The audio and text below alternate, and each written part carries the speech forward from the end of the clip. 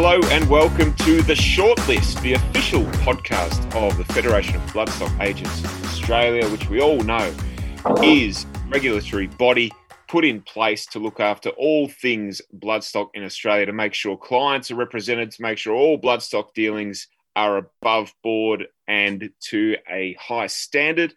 This is a podcast designed to educate and inform people in racing, people in breeding, people in all aspects of the industry as to what goes on at the Federation and in the world of bloodstock. I am your host, Mick Sharkie, and I'm joined today by two doyens of the bloodstock game in Australia, Mr. Brett Howard from the Randwick Bloodstock Agency and Mr. Adrian Hancock from Hancock Quality Bloodstock. Gentlemen, hello. Thanks for joining me. Hello, Mick. Hello, Brett. Good morning, Mick. Good morning, Adrian. Thanks for the introduction, Mick. A doyen, how would you describe a doyen? An expert, I think. I think it isn't the definition sort of an expert, a leader in the field, a thought shaper, somebody who's been doing it for a long time. I think you both fit that category, don't you? I was hoping you wouldn't use the word old, so I suppose that's I'll try not to, yeah. I don't know if that's a compliment or not, but anyway, it is. It's fact. A long time. Experienced, we'll say, gentlemen. We're recording this in late July, and at this time of year, I think most people in the bloodstock game are thinking towards the breeding season. It's fast approaching, 6 or so weeks away. If mares haven't been booked to stallions, it's that last minute look around and profiling of a mare to line up with a particular stallion. Both of you gentlemen have a long and successful history with planning matings and advising breeders about the best way forward for their mares. I wanted to talk today about the art form of mating analysis and mating planning, and I thought it'd be a good time to start too. There'd be listeners that probably haven't decided where to go for their mares this year, so why not tag into a couple of Federation members and get some free advice? So they might even give you a call and you might be able to help them out in the coming weeks. But Brett, I'll start with you first. Can you just explain the process involved with planning a mating for a mare? Is it as simple as saying, well, I've got a mare here called Rosie's Girl and I want to send it to the best stallion, ring up the stud and send it off to Not a Single Doubt, Capitalist Schnitzel? Is it as simple as that? It depends on the. I suppose it depends on the individual client.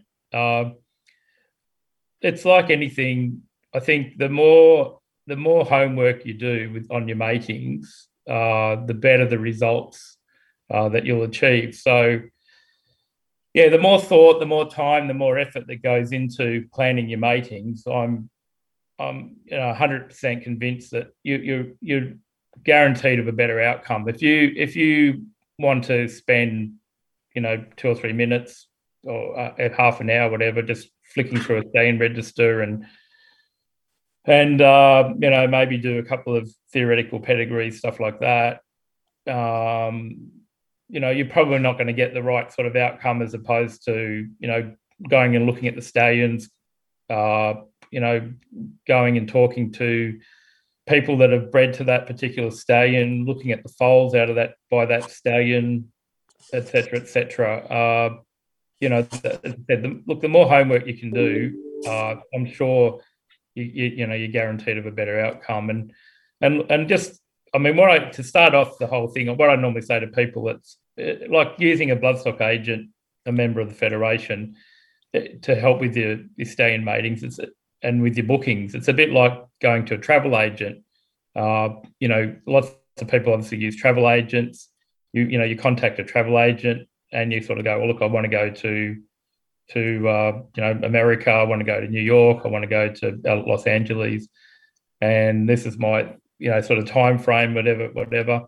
And then they'll sort of they've got that experience, in terms of organising trips for people abroad, and so they'll help plan your trip, and then they'll do the bookings. You let them do the flight bookings, and you let them do the hotel bookings and any other bookings, and then they're paid a commission by the hotel chains or the flight companies for arranging that travel.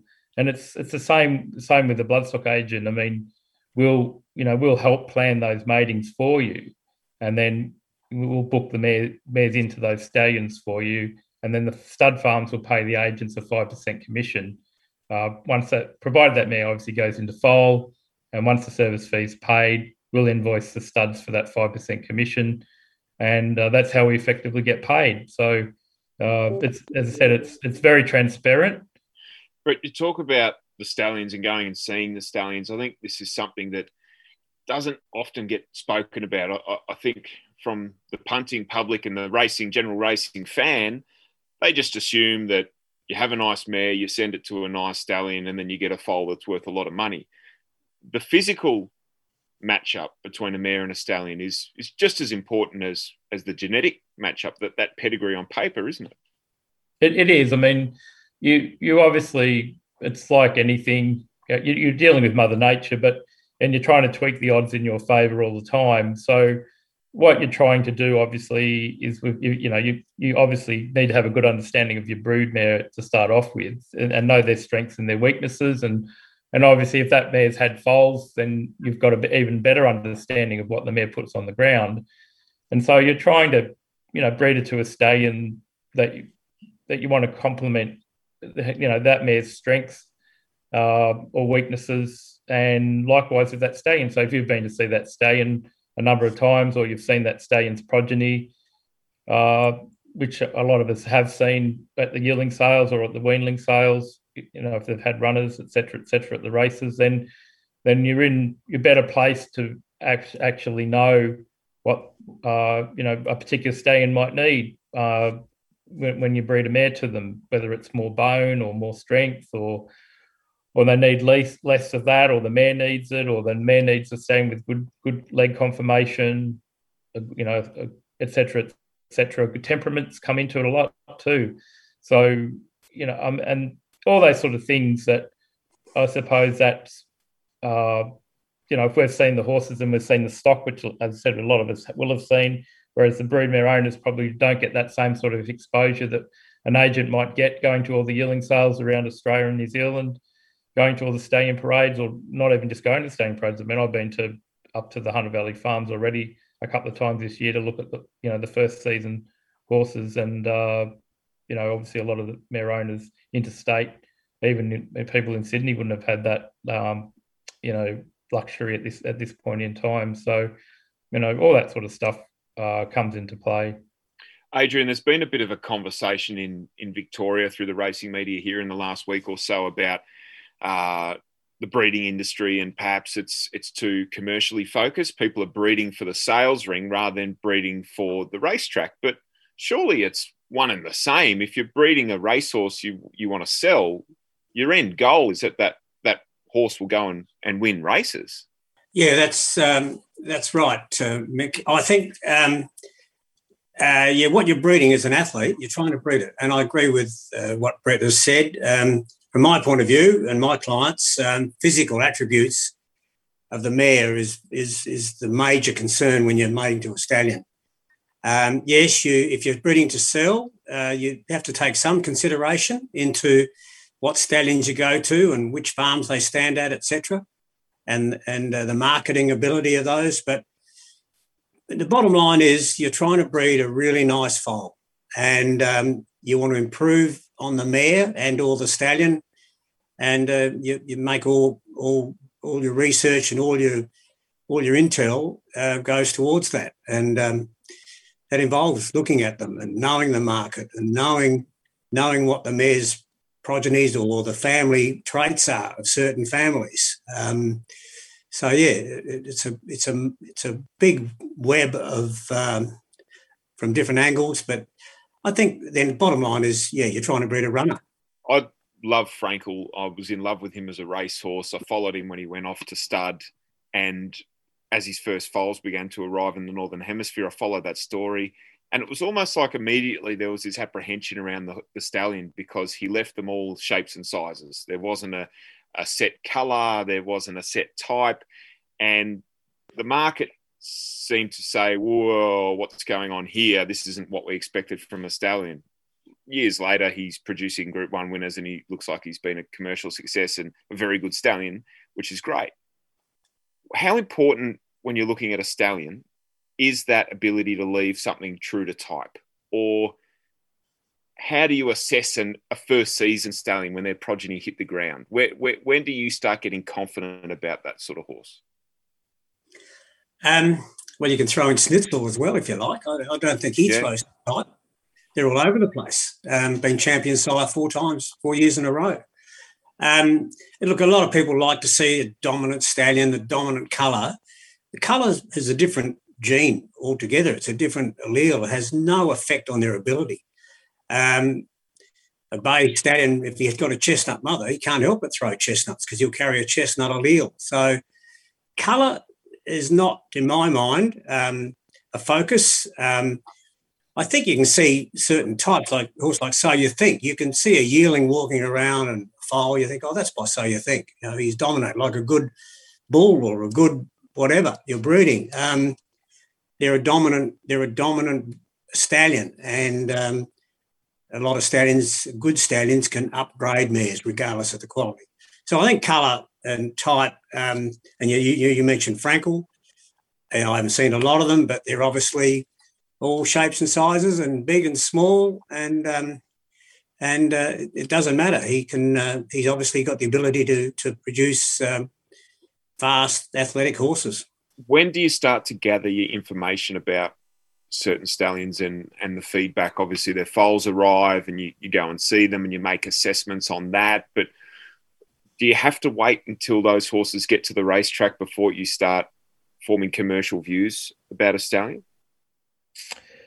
No, absolutely not. I mean, pretty much you form commercial views from the time that they're announced to go to stud. I mean, in terms of, like, there's a number of stallions already, first season horses this year that have been very well received by the broodmare owners, and I mean, again, that's straight off the bat from those horses that are well received and are booked out almost instantly. Straight off the bat, that those people, or those horses are, let's say, paraphrase, sort of call them market darlings from the word go, and so you looked at and you're looking at things like what breeders are supporting those horses as well, or what breeders bought shares in those stallions, and the quality of mares that they're likely to receive.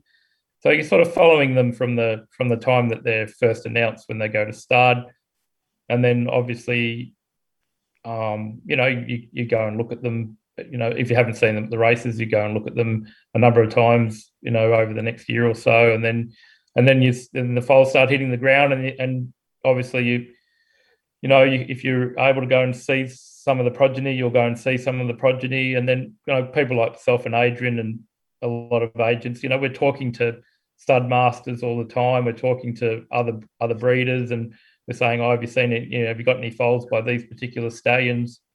And you're getting feedback from a number of other people as well on the quality of the foals that those stallions are putting on the ground, whether that be positive feedback or negative feedback. But it's feedback we're getting all the time on these various new stallions that are going to stud, and then we're going to the weanling sales and looking at them first crop at the weanling sales and making judgments there. And then obviously again come the yearling sale times. I mean, Adrian and myself, again, all the members of the federation are very active at the yearling sales. So we're seeing sometimes 50 to 100 yearlings from and more by these first crop stallions at sales. So we're able to form pretty solid judgments on what they're putting on the ground, and then based on that, again, we're able to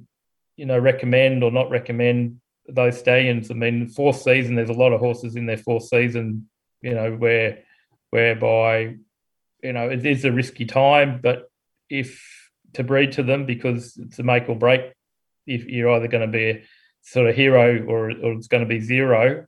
But based on that judgment, knowledge, on that intel, you can hopefully guide the clients in the right direction.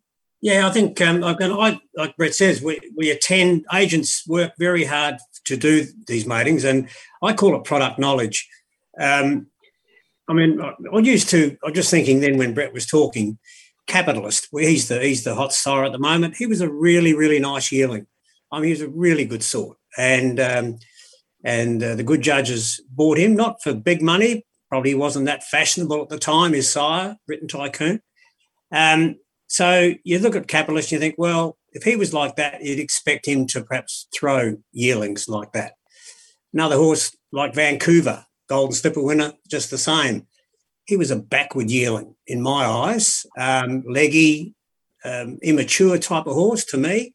Gay saw through that, and Adrian, and turned out to be a Golden Slipper winner. Now you look at his yearlings and they're probably a bit the same. And so that sort of knowledge, that's just using two in my eyes. And the same with the fillies. I try and look at every filly in the yearling catalogue because they're going to be broodmares one day. So you know what they're going to be like as mares and what they might throw. So that's how far back it goes. Even, foals, you go wander through paddocks and look at foals, and like Brett says, the weanling sales, you get an impression, certain qualities that you look for or that the stallions might throw or dams throw. So, yeah, there's a vast array of information and knowledge that goes into, in the end, deciding what mare goes to what stallion. That process and the mixture of genetic pedigree analysis and the physical knowledge as well, and temperament, everything we've spoken about, I think that's easily understandable for people. I like debunking terminology and explaining terminology, particularly in these podcasts as well. I'll ask you both this question, but has there been a mating that you advised on that sort of outperformed what you thought? Obviously, you wouldn't recommend something you think would work, but was there a particular horse that you've been involved in the breeding of that you thought, wow, I liked it on paper, but gee, it went on and won this race or surprised me a little bit? Is there anything that sticks out in either of your minds? Well, just recently, a good client of mine, Harry Perks, we worked together for a long, long time, and Dalasan is a horse that comes to mind. Really, really good horse, as we all know. When Dalakani came to Sam Hayes' Cornerstone stud, I thought Harry had the ideal mare for him, in a mare called, she was by a horse called Kitten's Joy. And Candelar was her name, and Kitten's Joy is by El Prado by Sadler's Wells. And the Sadler's Wells blood with Dalakani had been an unbelievably successful cross at the top level. Highly influential, multiple Group 1 winners spread on that cross. So she was physically suitable to him. She was a lovely big scopy mare. He was a very neat quality type of horse. So she had what he didn't. He had what she lacked. Fortunately, the result was a leggy athletic colt that took a bit of time called Dalasan. So that's one that comes to mind for me that has worked using the nicks and physical attributes of each mare. What about you, Brett? I suppose would probably be Invincibella. So the mother abscond. She came to our farm off the track, and she was a very big mare, close to 17 hands, and just lacked. Wasn't the prettiest mare either, and lacked Tiz by Galileo, and like a lot of Galileos, lacked a bit of bone and a bit of substance, and she was out of a Zabeel mare, so lots of stamina, and probably lacked a little bit of quality. But anyway, sort of we recommended to Andrew and Nilma Grant Taylor, the mare's owners, first season stallion for her, and it was a punt, and that was her first season.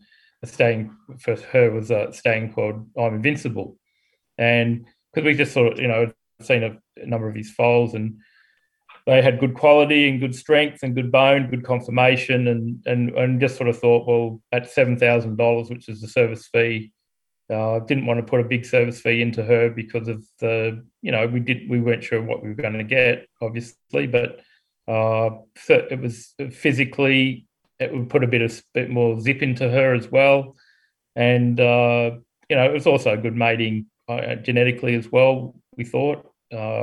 We use a guy called Brian Mesner to help us with our matings, do the genetics for us. We use that as a guide. And Brian's got plenty of experience helping different people over the years. It helps one of Adrian's biggest clients. I think he's helping Mill Park still, Adrian. Oh yeah, they use Brian. Yeah. And anyway, yeah. So and the resulting foal.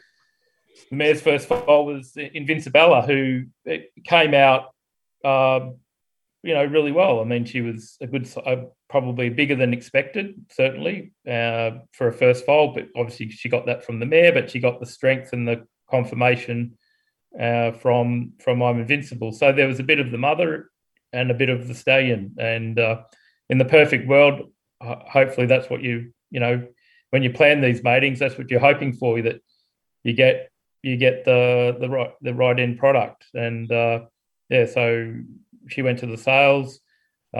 Fortunately enough, that year I was actually helping Denise Martin Star Thoroughbreds with their yearling selections, and she was quite keen to buy an I'm Invincible, and I said, this is a really nice one. I really like her and can recommend her to you. So Denise, she did look at her and think she was a bit on the tall side, but I said, look, the mother's a tall mare, but I think she's well balanced for a tall yearling. And anyway, she bought her for $185,000, and she went on and she won a Group 1 and $3 million in prize money, and they sold her last year for $1.3 million. So that was a good outcome for all concerned.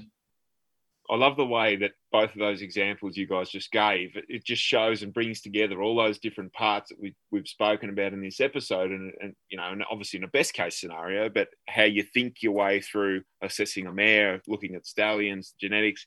I think it sums it up beautifully. Now I want to pick both of your minds here. I just want a name from each of you. I'm putting you on the spot, and I don't mean to put you in a position where you have to out any secrets or anything like that, but first season stallions that we're going to see this coming season on the track for the first time. Has there been a horse that has caught your eye with their progeny, how they've sold as yearlings earlier this year, what you've heard from trainers, etc.? Is there a horse for you that you're keeping a particularly close eye on this season? Brett, I'll start with you. Yeah, that's easy. So look, the horse that's sort of that I'm most bullish on is Hellbent, and it's purely because I went to the sales this year, and I always try and keep an open mind on when you're looking at these horses in terms of I never went to the sales this year thinking that I wanted to buy be involved in buying Hellbents or any particular first season stallion. You go and look at them all, and then you assess. And anyway, as it turned out, we predominantly help Star Thoroughbreds with their yearling selections, and we've ended up buying 3 Hellbents this season. And of course, they all get trained by Chris Wallace, so they get every conceivable chance. But I saw a lot of Hellbents that I was very very taken by. And so I just the thing that I was quite amazed, they looked so much like I'm Invincibles, it's not funny. And it was sort of like if you looked at a line of Hellbents, it was like looking at a line of I'm Invincibles.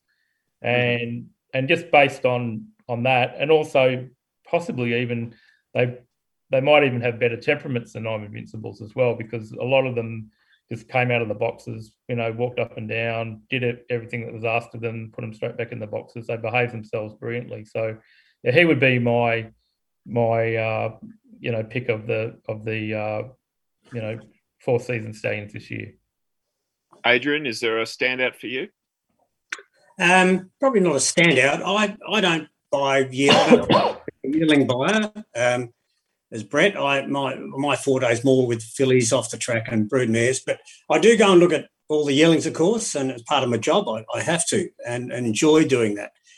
I don't know. I've probably been ingrained a little bit. I liked what Churchill threw out there. A horse called Churchill. They were well-grown, great moving horses that I thought generally. They're not on everyone's list, I wouldn't have thought, but to me, he's got a few boxes ticked with pedigree, performance, and he's probably not true to type. He's a big, lovely, well put together in my eyes, but he's a big horse for a Galileo. But I like what his yearlings did. I don't expect him to be up running early in Australia. Our 2-year-old races, I think, are probably, they're very precocious, but I'd expect a horse like him later in the season to be coming through with some nice horses. 2 good names to keep an eye on. I've written both of them down. I'm very glad we sent a mare to Hellbent now after hearing your assessment of that, Brett. So maybe I have to look at Churchill this year. Gentlemen, thank you so much for your time. It's always a privilege to be able to pick the brains of 2 experts in their particular field with as much experience as you both have. So thank you very much for being available to take part in this episode of the Shortlist. Thank you, Mick. Thank you. And of course, if anyone listening would like to get in contact with Brett or with Adrian or with any of the members of the Federation of Bloodstock Agents Australia, head to bloodstockagents.com.au. Do yourself a favour, make use of their expert advice and their wealth of knowledge and experience, and you will find yourself in a much better position for it. Thanks for listening.